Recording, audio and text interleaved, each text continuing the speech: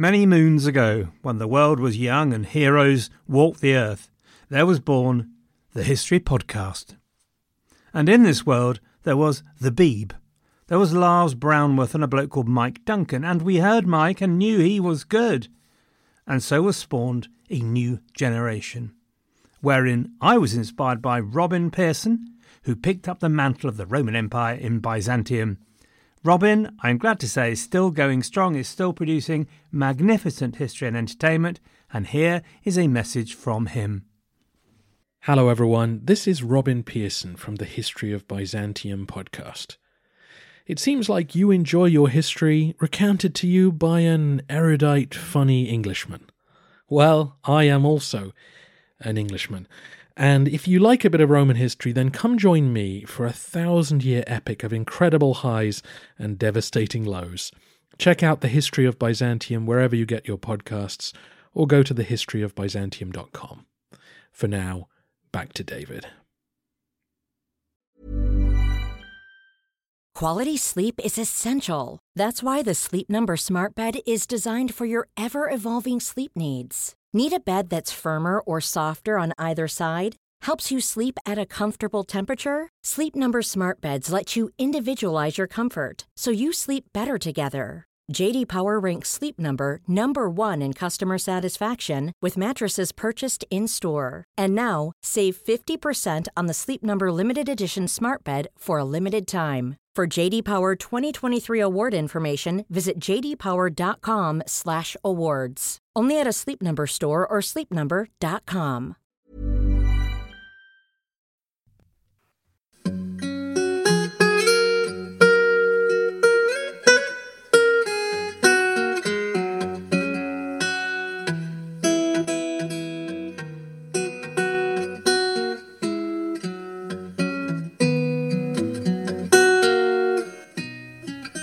Hello everyone and welcome to the History of England, episode 370, Reduce to Obedience. If I may, I'd like to start with my very own quick advert this time. This is for membership of the History of England, the Shedcasts of Fable and Legend. Membership is as cheap as chips, just £4 a month, available at thehistoryofengland.co.uk. And you get a library of over 100 hours of Shedcasts on a variety of topics, too numerous to mention, and biographies like Margaret Beaufort, Eleanor of Aquitaine, William Marshall and John Hawkwood. Plus, we are just launching out on an extravaganza called Party, Politics and Parliament, a description of the development of British Parliament and party politics all the way through from early days to the year 2000 in 6 episodes. Number 1 is already out. This is a development of an idea by my mate Royfield Brown and an expansion of the Party Politics series we did together for Things That Made England. So if that interests you, head along to thehistoryofengland.co.uk and look for the option to become a member and sign up. Also, of course, you'd be supporting me to deliver this podcast, and you can get the History of England ad-free. So many good reasons to join.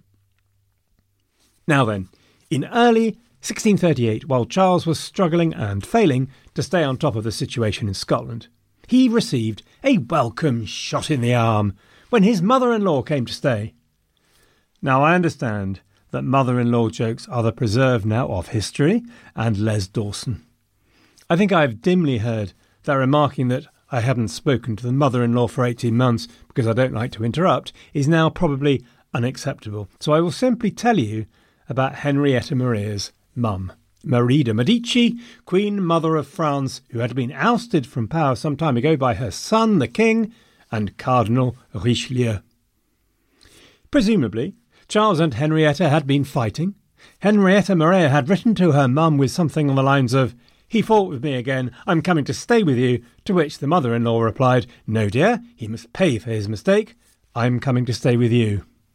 Arf, and indeed, arf, possibly another unacceptable gag, sorry for that. So, Marie de Medici arrived, and if you lived in London, you would not have been able to miss it. There's an engraving of her arrival, which is a vast procession through Cheapside, all tidied up with barriers arranged in front of boarding, decorated and hung out with cloths and pictures, spectators thronging in the streets trying to get a look ogling as they saw Marie grandly and flamboyantly demonstrate to the grubby English exactly what they were missing in terms of French civilization. Marie's vast entourage, maintained from Charles's pocket incidentally, included 6 coaches, hundreds of horses, monks and confessors by the hodful, peers and princesses, dwarfs and dogs. She cut a dash. More than that, enough dash for a Morse code SOS that Charles must have wanted to send. Why am I telling you all of this? Well, the visits of folks like Marie and the goings-on at Somerset House from her daughter caused your good English Protestant palpitations about the possible religion of their king. Marie did not see her job as one of fostering careful diplomatic relations and smoothing out religious conflict. Oh dear me, no. She came to pour scorn and to flout. She went around telling whomever would listen that she was hoping for Charles's conversion to the one true church. Her daughter's Catholic masses were meanwhile public, well attended, and not at all kept in the background quietly. The impact of occasions like this are incalculable, but in the air of England at this time, as news filtered from Scotland, were feelings not necessarily supportive of the king's troubles.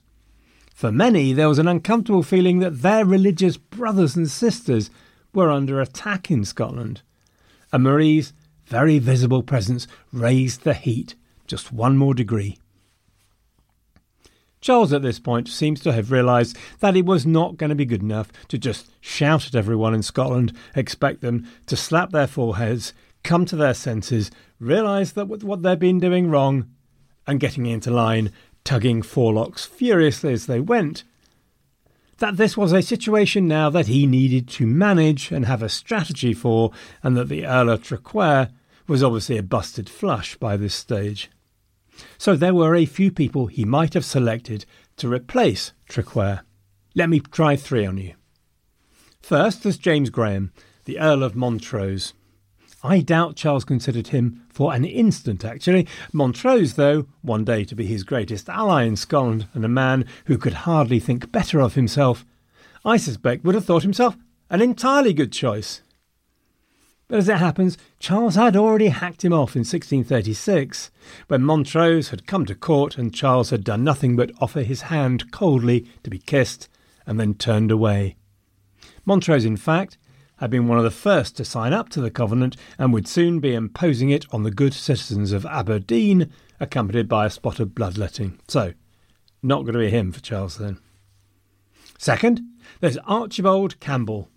He's actually called Lord Lorne at this point, but all this name changing is way too confusing, so let's just call him what he will become known as, the Earl of Argyll, head of Clan Campbell. He will be one of the most influential figures throughout the Scottish Revolution, effectively its leader.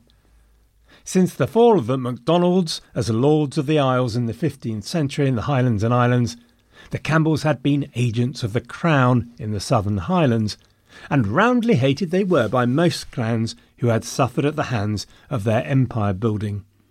Even now, if you meet a MacDonald, I think there is a chance that they'll mutter, "Never trust a Campbell." Argyll was a firm Presbyterian Calvinist, but as yet he had not actually signed the covenant. He was keeping his options open. But look, his dad had converted to Catholicism. Charles didn't know him well, so it's not going to be him. There'd be a bill to pay for that decision. He chose instead a good friend, James Hamilton, the Marquis of Hamilton.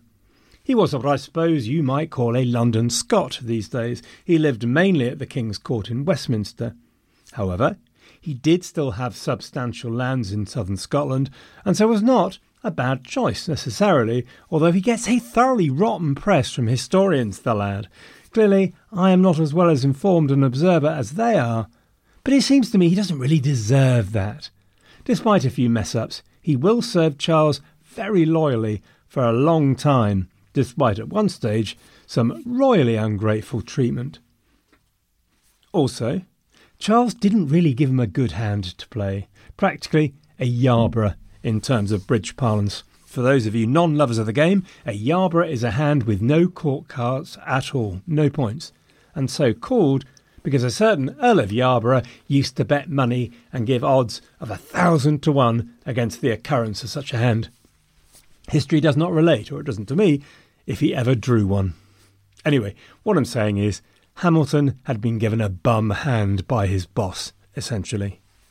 The reason for that was that Charles was cross, and Charles was grumpy, and Charles had nothing but contempt for people he saw as simple rebels. In his hand, he also had the advice of the fighty Wentworth. His view was that he should send a viceroy to Scotland, impose English law on the lot of them, and have done. Hamilton, although not well versed in Scottish politics, having been absent for so long, did not take long once he'd arrived there to read the runes. One of his talents was that he was refreshingly brave in telling Charles how it really was, unlike Traquair, who avoided bad news as much as possible and tried to gloss it. So Hamilton wrote to Charles and told him now there was no way he could get what he wanted, or at least not without force. Of which Charles, of course, was notably short. Hamilton wrote a letter in June 1638, which it seems to me demonstrates a pretty fine judgment, and that if Charles forced the issue, he would risk all 3 of his kingdoms. The conquering totally of this kingdom will be a difficult work. There are so many malicious spirits among them that no sooner will your back be turned, they will be ready to do to you as we have done here, which I will never call by another name than rebellion. England wants not its own discontents, and I fear much help they cannot give. Charles's view in return was uncompromising. So long as the Covenant is in force, I have no more power in Scotland than as a Duke of Venice, which I will die rather than suffer. So there we have it, a man prepared for martyrdom before compromise that reduced his authority. You heard it first, here in 1638. But when Hamilton went north again in August, I am surprised to tell you that it appears his silvery tongue with his master had actually done some work. Finally, he had some concessions to give to the Scots. He'd temporarily withdraw the prayer book, the canons, and suspend the 5 Articles of Perth. He'd refer questions of whether bishops should exist to a General Assembly of the Kirk, which he agreed should be held in November. And to get around the Covenant, he offered up his own confession of faith or covenant, which he could live with, but hopefully would be enough of a compromise for the Scots to live with too. Well, would you Adam and Eve it? My gob is well and truly smacked, and I expect yours is too. So much for Charles not being able to compromise then. Hail Charles the Martyr, lover of peace. Well, he can pick himself up from the floor. Here are the instructions that Charles also wrote to Hamilton at the same time in private, telling him, I expect not anything can reduce that people to obedience, but force only. In the meantime, your care must be to dissolve the multitude, and to that end I give you leave to flatter them with what hopes you please, so you engage me not against my grounds, and in particular that you consent neither to the calling of Parliament nor General Assembly, until the Covenant be disavowed and given up. There's an expression, I think, hope for peace but prepare for war. Or maybe I've just misquoted, something like that Anyway, let me offer up a new expression to cover what Charles was doing here. Promise them peace until he prepared to give them war.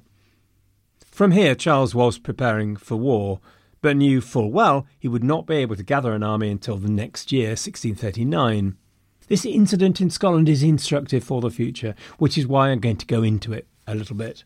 Number one, although it's argued that for sure Charles can compromise, and actually that's true, he does at times, and at times genuinely, but it tends to be too little too late when the agenda has moved on. Maybe a year ago something emollient would have worked. The King's Covenant, for example, has been dismissed as a feeble ruse. But even then, even now, it gathered 28,000 signatures. 12 of those were around Aberdeen, which is a reminder that there was more than one opinion in Scotland. But it was too late now to deflect the Covenanters. Too much water had flowed. Number 2 then, Charles would never compromise on matters of principle on which he firmly believed his honour and soul depended, which is kind of fair enough, I suppose. To others, this would mean he seemed untrustworthy. Charles didn't believe that. These people were rebels. He was God's anointed. His honour and the well-being of his subjects depended on not betraying the basis of his election by God. So it was in his mind acceptable to dissemble, and he was prepared to listen to advice about tactics and vary them, but never about the principle. The prudential part of any consideration will never be found in opposition to the conscientious, he once said.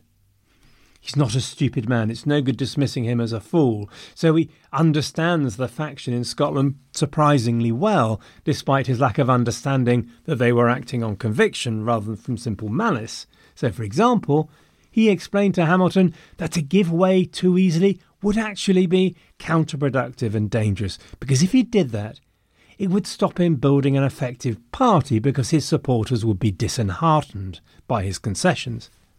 And Charles would prove an excellent party leader when that stage comes. The English will be fooled over and over until they realise this thing about compromise. The Scots were sharper, much sharper. They looked at the format of the King's Covenant, they looked at the small print, and they saw that it had to be sworn for the maintenance of religion as it is already or presently avowed. Oh, right. So the bishops have to stay. The Book of Common Prayers and the canons have to stay. The 5 Articles of Perth have to stay too. It was a trap, and they were not fooled. And so, to revolution. The General Assembly went ahead, without the Covenant being disavowed before it. As progress went from bad to worse, and King's Commissioner Hamilton tried to control it, he eventually had to admit that he could not. So, he tried to dissolve the Assembly. With enormous dignity, he stood in the Assembly and commanded everyone's attention. "Nothing done here in this Assembly should be of any force to bind His Majesty's subjects, and I, in His Majesty's name, discharge this court to sit any longer." He then drew himself up, withdrew in all His Majesty, strode authoritatively to the door to leave, and found it had been locked. I'm sorry, I have some sympathy here with Hamilton. Think of him desperately trying to open the door while the delegates sniggered behind him. And while he did all this, you might expect Argyll, as a member of the Scottish Privy Council, to follow him, but no, he sat on his hands and stayed. Nonetheless, he would continue to attend Privy Council meetings until March 1639, but his loyalty now was suspect, as well as that of his father's religion. When Hamilton finally managed to fight his way out of the door, the Assembly ignored the dissolution and visited a revolution on the King's head. You might be interested to know, incidentally, that while an Assembly of the Kirk sounds very much a religious thing like convocation, and it is, yet of the 240 members, 140 were laymen, lairds, and so on. Anyway, it declared assemblies held since 1606 were unlawful, because they'd included the king, who should not be involved in ecclesiastical matters in any way in their view. The Book of Common Prayer, the canons, were also declared unlawful. Bishops were removed from the church and excommunicated, and it was decided the Assembly could meet whenever it chose and did not have to be called by the king. Now this was rebellion, pure and simple. It must now be war. Now, I have held Charles to task for not being honest in his dealings and fully expecting to put things right by using the might of England to reverse any concessions apparently wrung from him. But it should be noted that while he was preparing for war, the Covenanters were doing exactly the same thing. And they had a couple of advantages. The first was in the person of Alexander Leslie, who had completed a very distinguished military career fighting for the Swedes in the 30 Years' War, rising to the level of Field Marshal, and he had their gratitude for it too. It helped the Scots buy up quantities of arms and ammunition from Protestant Europe, the Danes and Swedes in particular.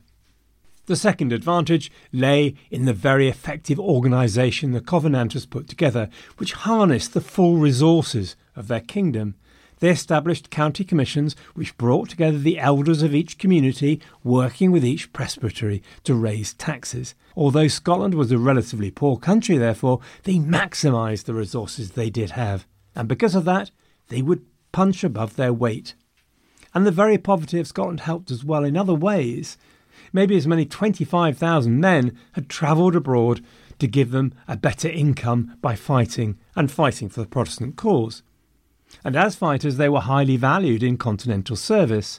So there was a body of trained men available to the Covenanters to be recruited. In January 1639 then, Charles announced he would put together an army to impose his will on Scotland. He was furious, and in his cold fury he could see nothing but vengeance. He issued a proclamation condemning the Covenanters as traitors and had a propaganda leaflet from them publicly burned by a hangman, and swore the Covenanters were aiming to set up a republic, the worst possible insult in Charles's lexicon, but very much not the case, it must be pointed out. The Covenanters wanted no such thing and would remain resolutely loyal to the idea of monarchy when the English don't. Charles had a plan. To be honest, it could be considered a somewhat overcomplicated plan, but it was exactly the sort of thing likely to make an armchair general feel confident. The trident of vengeance and righteousness to be wielded by Charles was to have 3 tines, as tridents tend to. The first tine stood in Ireland.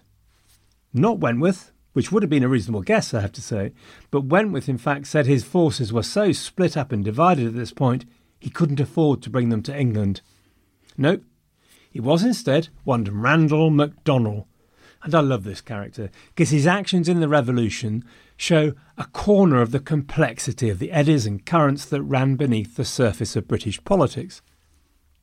So I have mentioned the antagonism between the MacDonalds and the other Western Highland clans and the Campbell clan of Argyll and the South West Islands. The MacDonalds shared close links and ancestry with the MacDonald clan in Ireland, who were effectively an offshoot, who had invaded and colonised territory in Ulster about 100 years before. Their current leader was Randall MacDonald, the Earl of Antrim, and is complicated. Antrim's father had taken part in Tyrone's rebellion against Elizabeth, but then, rather than fleeing with the Earls in 1609, he had stayed, made his peace, and been granted the earldom of Antrim with royal title to land. Under his and his son's hands, the clan and family had done well by keeping a foot in both camps. Randall was educated in France but spent 10 years at Charles's court and in 1635 married Buckingham's widow. He participated in James's plantation of Ireland and leased a lot of land to Protestant Scottish lowland settlers. However, he remained Catholic, supported the Gaelic language and values, and brought his son up in them as well. One of the stories he told him was the family memory that their lands in Scotland had been stolen from them by the Campbells. He was also enormously rich, although, like Buckingham, having a big income didn't really mean he had a lot of money lying around, because, of course, he spent it, and then some, building, gambling. These aristocrats, really. Tusk. Still, I suppose you can't take it with you and all that. He had a reputation for being vain, untrustworthy, and a bit of a thickie, but also a bit of a looker. So why am I telling you all this? Well, firstly, because he proposed to raise an army and take it to invade the Highlands to distract the Covenanters. Charles was delighted and promised him whatever of Argyll's lands that he could recover. This was encouraging to Antrim for sure.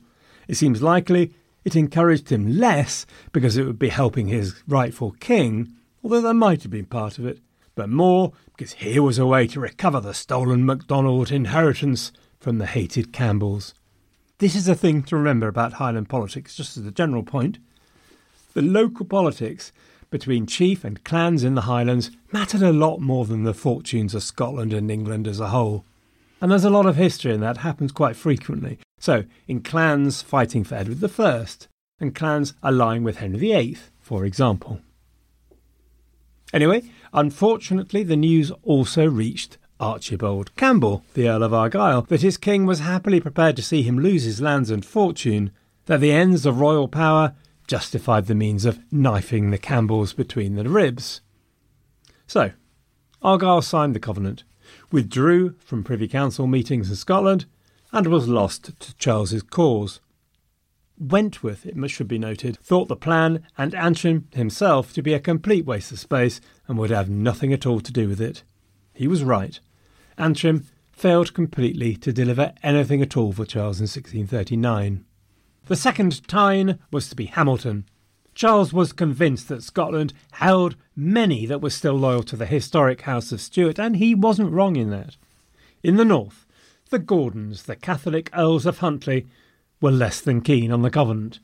So Hamilton was to lead an amphibious force with 5,000 men, who would land at Aberdeen, hook up with Huntly, who would have similar numbers, and march south on Edinburgh. This plan also unravelled, or at least partially unravelled. The Covenanters were well aware of Huntly.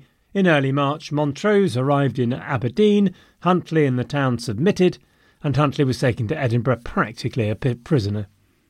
Hearing of this in his fleet on the way, Hamilton changed his plans mid-journey and decided instead to land south of Edinburgh at Leith, where there was apparently sunshine. There, apparently, he met his mum, Lady Anne Cunningham.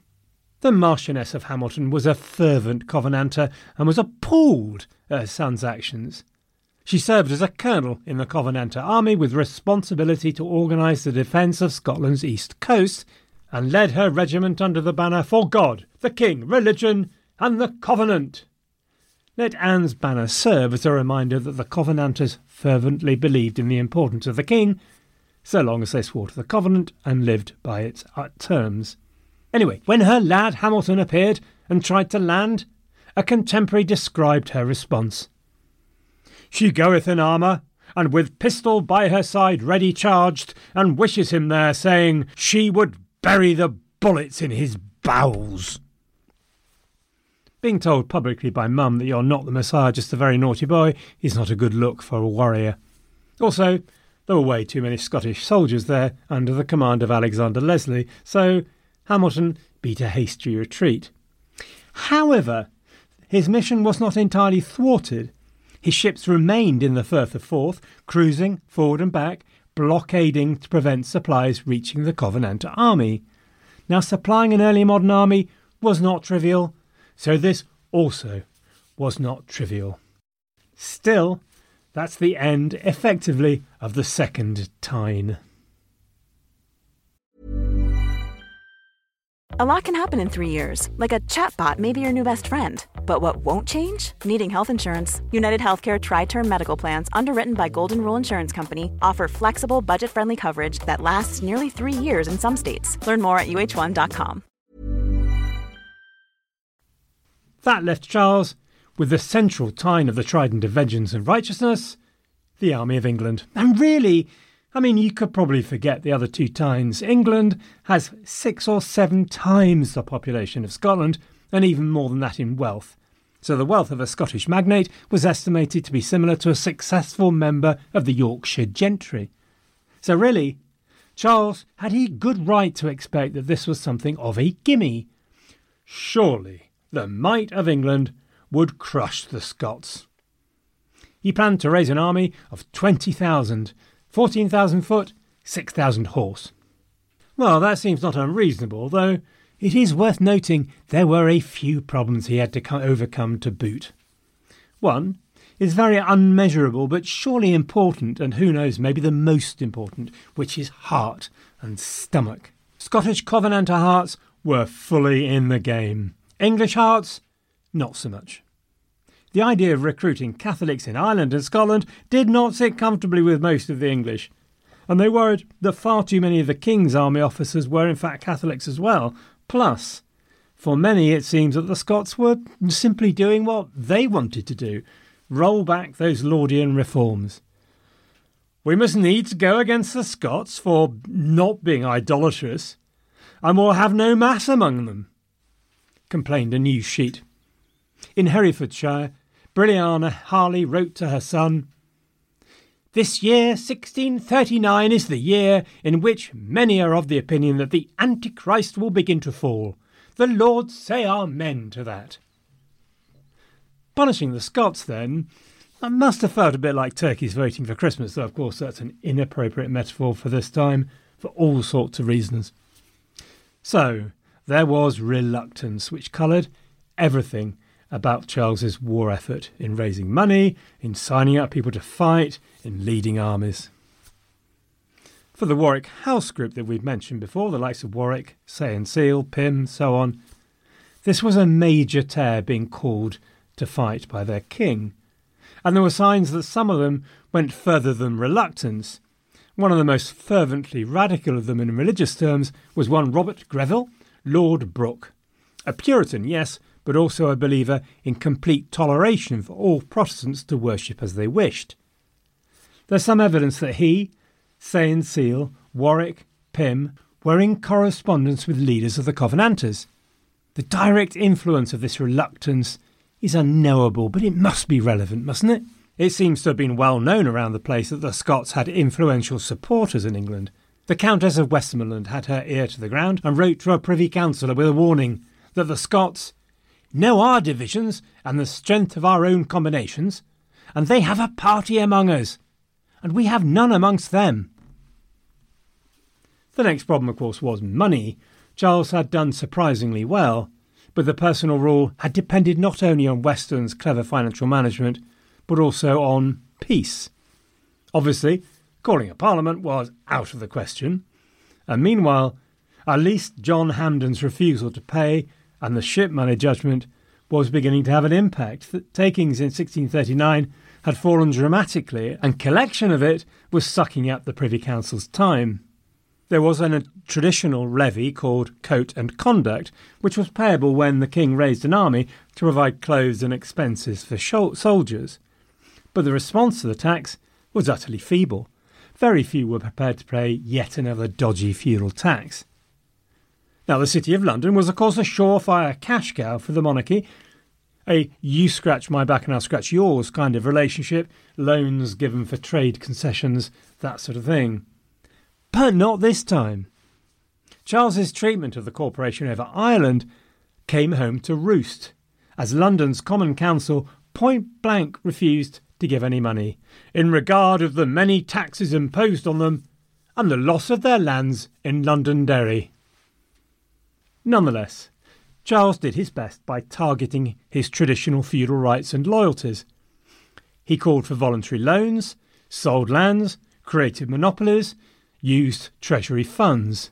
He called for a feudal levy of the lord's tenants and then allowed nobles to pay scutage.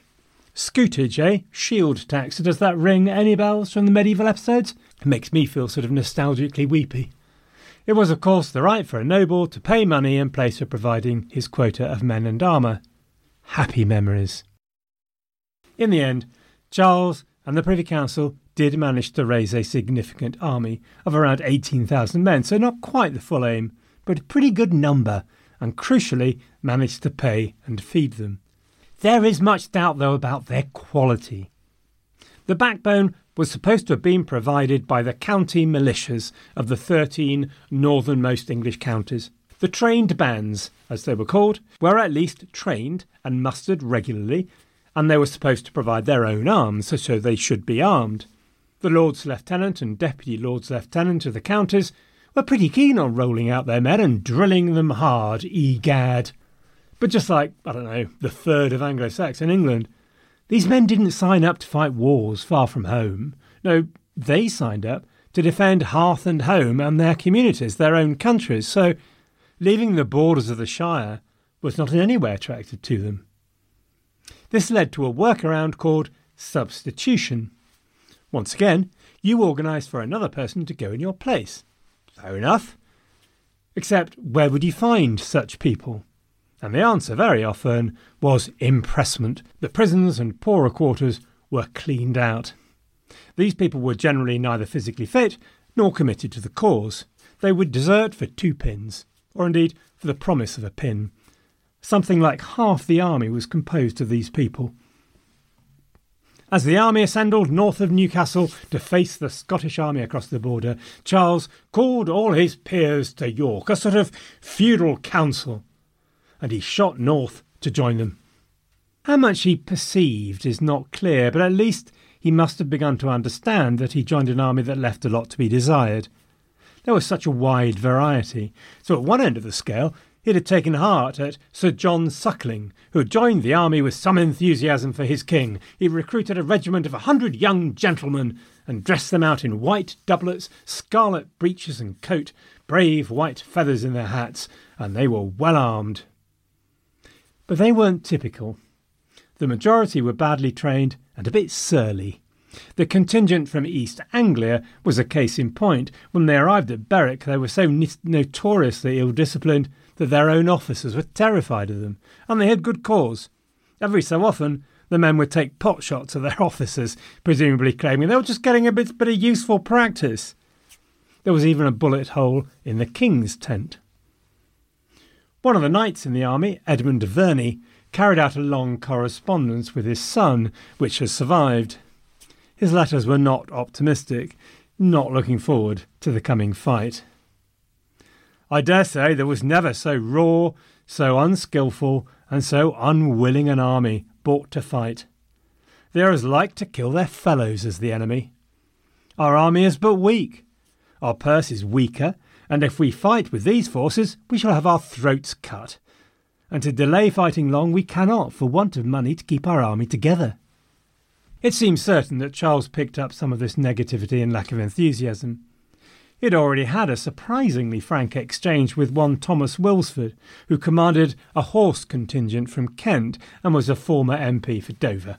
So Wilsford had told Charles on meeting him, "If you think to make war with your own purse, you deceive yourself. The only way to prosper is to go back and call a parliament, so you shall have money enough and do your business handsomely." Charles played it cool. I can see Alec Guinness as we speak. He smiled and remarked, "There were a lot of fools in the last parliament." Wilsford did not let it drop. True, but there were wise men too, and if you let them alone, the wise men would have been too hard for the fools. Some would have feared what success in this war for the king would mean for their own futures. So Edmund Ludlow was the son of a Wiltshire knight and a future Roundhead army commander, regicide, and a man who would be pursued relentlessly by Charles II's agents after the Restoration. He wrote that the gentry in the army were aware of how dangerous to the people of England a thorough success against the Scots might prove. In the face of all this, Charles at York decided that an oath of loyalty would be the thing to bond his leaders together and raise the spirits. Maybe for some it did, but for two in particular, it was simply another opportunity to express their dissent. Lords Brooke and Say and Seal refused point-blank to take the oath, claiming that a new oath could only be issued with the approval of Parliament. Here was the agenda for the Warwick House group.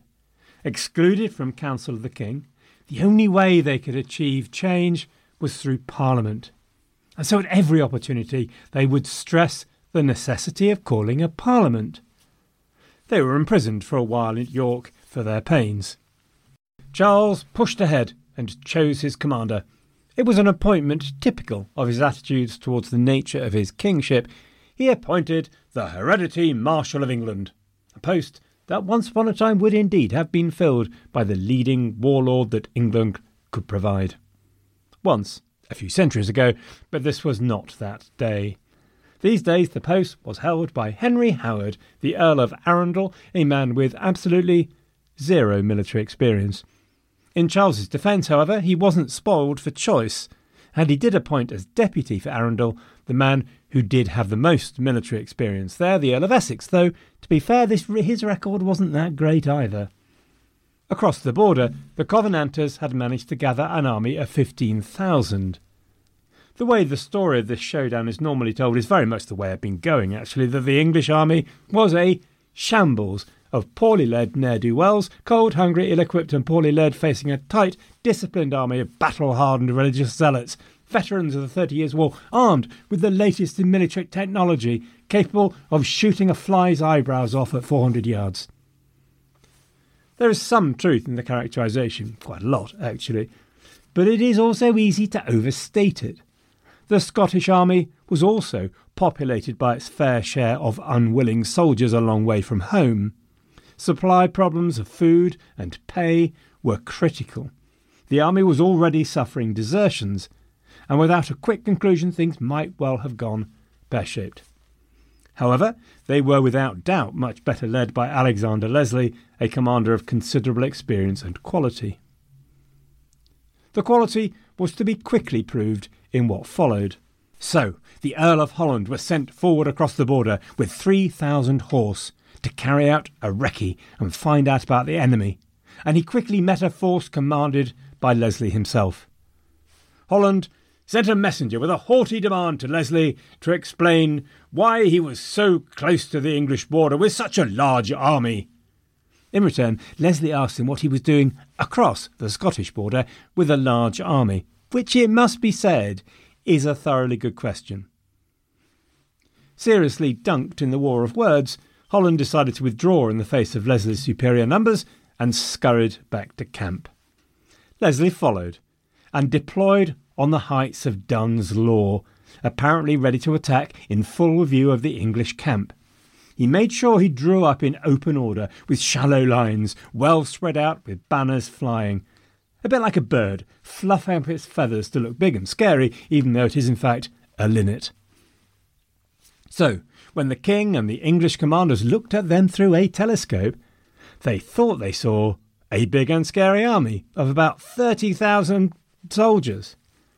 Charles lost his nerve, and it must be said the people around him were hardly filling him with confidence either. He ordered the whole army to withdraw. Leslie's bluff had worked. The next thing to arrive at the king's tent was an offer from the Covenanters to negotiate. Leslie was as reluctant to cross the border to attack as the king's nobility was to fight.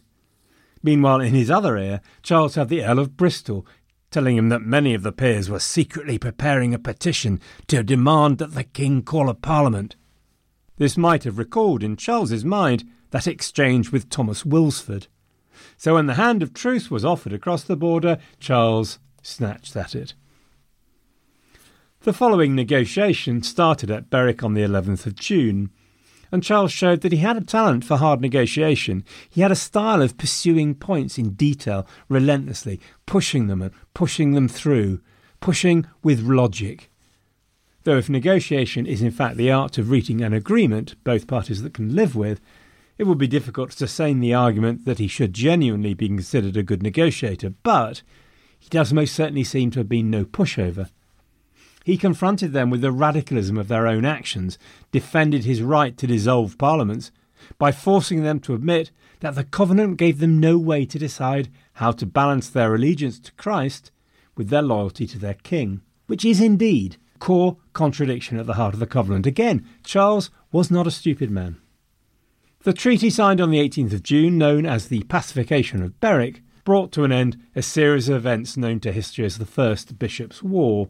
It's a slightly confusing title, I have to say, because there are no bishops involved in the war, which I'm sure would have deeply disappointed Bishop Odo of Bayeux with his club of war, and nor was there any fighting, unless you include the duel being fought between the Earls of Holland and Newcastle about the critically strategic matter of whose regimental colours should have precedence, an excellent example of the aristocracy's ability to really focus on the big issues. I suppose the title is because of the issue of the abolition of the episcopacy, which was front and foremost, but maybe we could start a search for a more accurate title. The glow of satisfaction after the signature of the pacification didn't last very long. Under the terms, the king agreed to a General Assembly of the Kirk and a Parliament, the former with the power to agree all matters ecclesiastical and the latter all matters civil. In return, the Covenanters would disband their armies, and they would hand back the royal castles that they had captured in the meantime, such as Edinburgh, for example. For this, they would get some stick when they got home.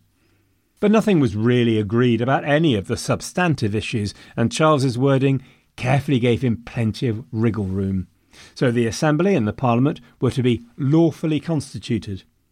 And since for Charles that meant bishops should be there, he could automatically simply reject any of it. But look, maybe they could sort out the detail through the Parliament and the Assembly, which Charles declared he would attend in person. For the moment, a draw had been achieved.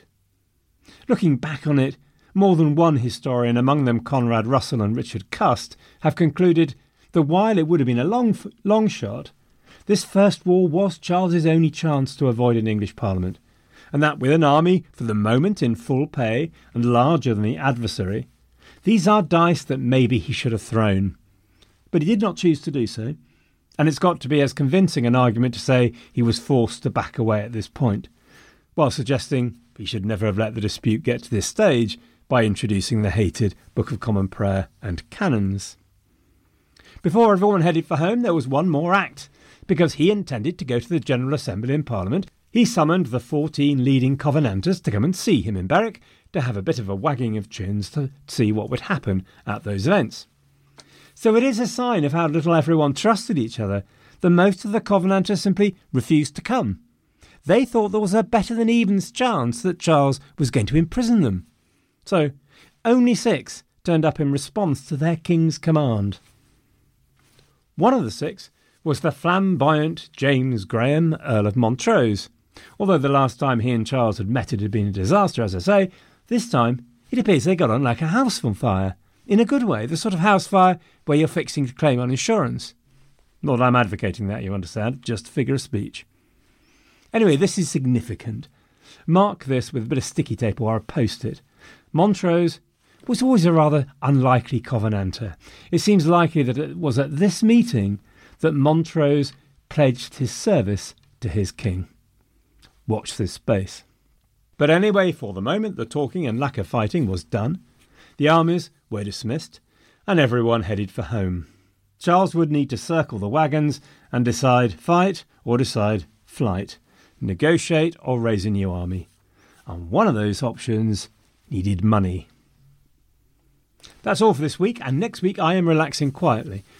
Don't forget to sign up to be a member of the History of England by going to thehistoryofengland.co.uk/become a member. Until next time, thank you so much for listening, everyone, for your comments and support and everything. Good luck and have a great fortnight.